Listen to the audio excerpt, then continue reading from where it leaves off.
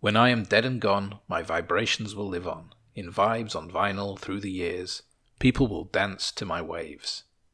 These words are from Psychic Dancehall way back in 1979, when Marky Smith was in his early 20s. Today, however, we come to the end of our journey through the Fall's discography, listening to and arguing about the Fall's last 5 albums.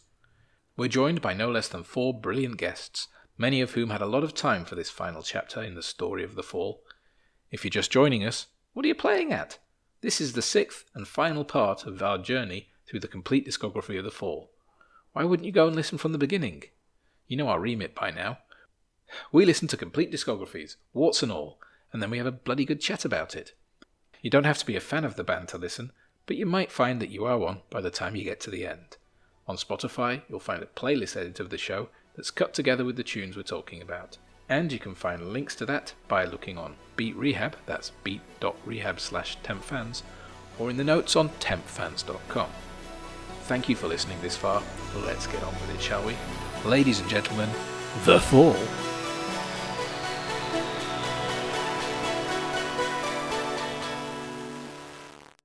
Hello there, welcome to Temporary Fandoms, episode 20, episode 6 of The Fall. Yes, we are still in the wonderful and frightening and scary and crazy world of Mark E. Smith. But alas, this is the end. And we are going to be touching upon the final years and the end of Mark E. Smith as well. Rejoining us, Aaron Troy White. Aaron, hey, how are you? Doing well. And what albums are you doing for us today? I'm going to be doing Your Future, Our Clutter. And we've also rejoining us is Mike Plowman, who's got a bunch of albums to cover. Hey, Mike, how are you? I'm good, thanks. I'll be covering Ersatz GB, Remit, Sublingual Tablet, and the final album, New Facts Emerge. Thank you very much. We've also got including James Kennedy. Hey, James. Hello. No albums from you today, but obviously you're joining the conversation. Featuring the Blue Orchids, Tansy McNally, whose new album, Speed the Day, is available in all download, physical, and whatnot places. Tansy, hey, welcome back. Yes, thanks for having me. And Nick. Hello.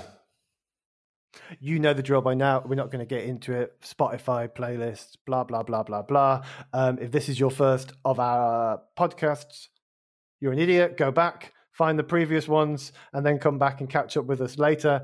And the next voice you hear will be Aaron after this.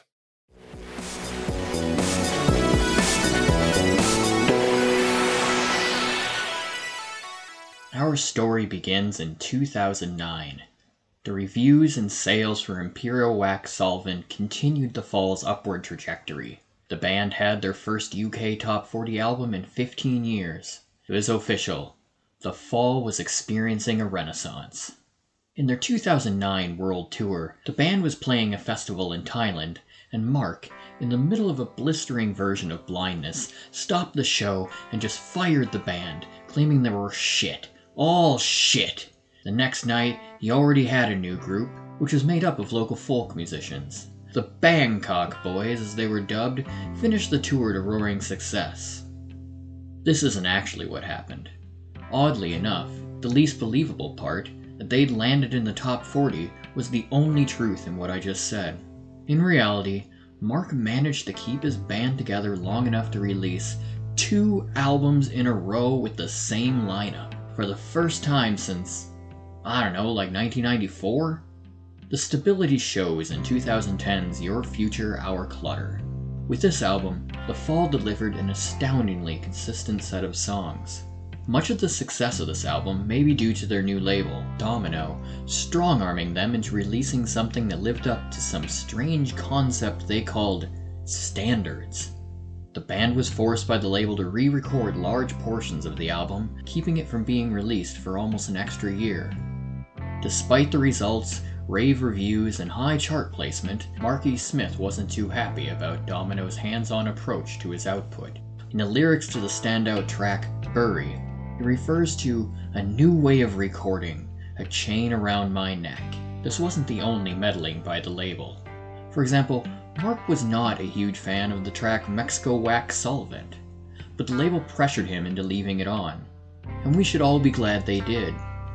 Mark is not the type to be pleased about giving up creative control, so it's no surprise that they left Domino after this album's release. The Fall have a tendency of selecting strange choices for their opening tracks, but not here. They start things off with a bang on OFYC Showcase. OFYC confusingly stands for Our Future Your Clutter, which was the original title for the album. Marcus said that the name was inspired by a sign he saw in Belfast reading, "Our equity is your future."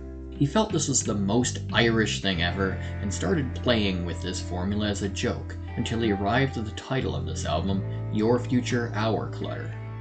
The surf rocker, Cowboy George, is rumored to have been recorded for the film Twilight. The band was offered $50,000 to record a horror song. Mark Smith said, and I apologize in advance, I don't have a Mark E. Smith impression, but if they want horror, I'll show them horror. In the end, when the film producers told him that they'd need to remove the track from the album if it was going to be in the film, Mark told him to fuck off, just pocketed the money. Others have suggested that this anecdote is actually about the track No Respects, Rev, from Remit, but it's not really important what song it is. All we need to know is that Cowboy George is great, and it was one of Mark's nicknames for guitarist Peter Greenway. The lyrics of this album are sprinkled with references to disease and mortality, especially on the unexpectedly tender closer, Weather Report 2, one of the few moments where Mark shows some vulnerability. This may be due to the recent removal of a kidney, because of the cancer that would ultimately kill him a few years later. Sorry about the spoiler. He told the world he'd broken his hip, even performing a few shows in a wheelchair, but his cancer diagnosis was not something that was revealed until years later. In the refrain of the song, Mark says that nobody has ever called him sir in his life. Well, if your 25th LP is this good, I have no other choice but to say, thank you, sir.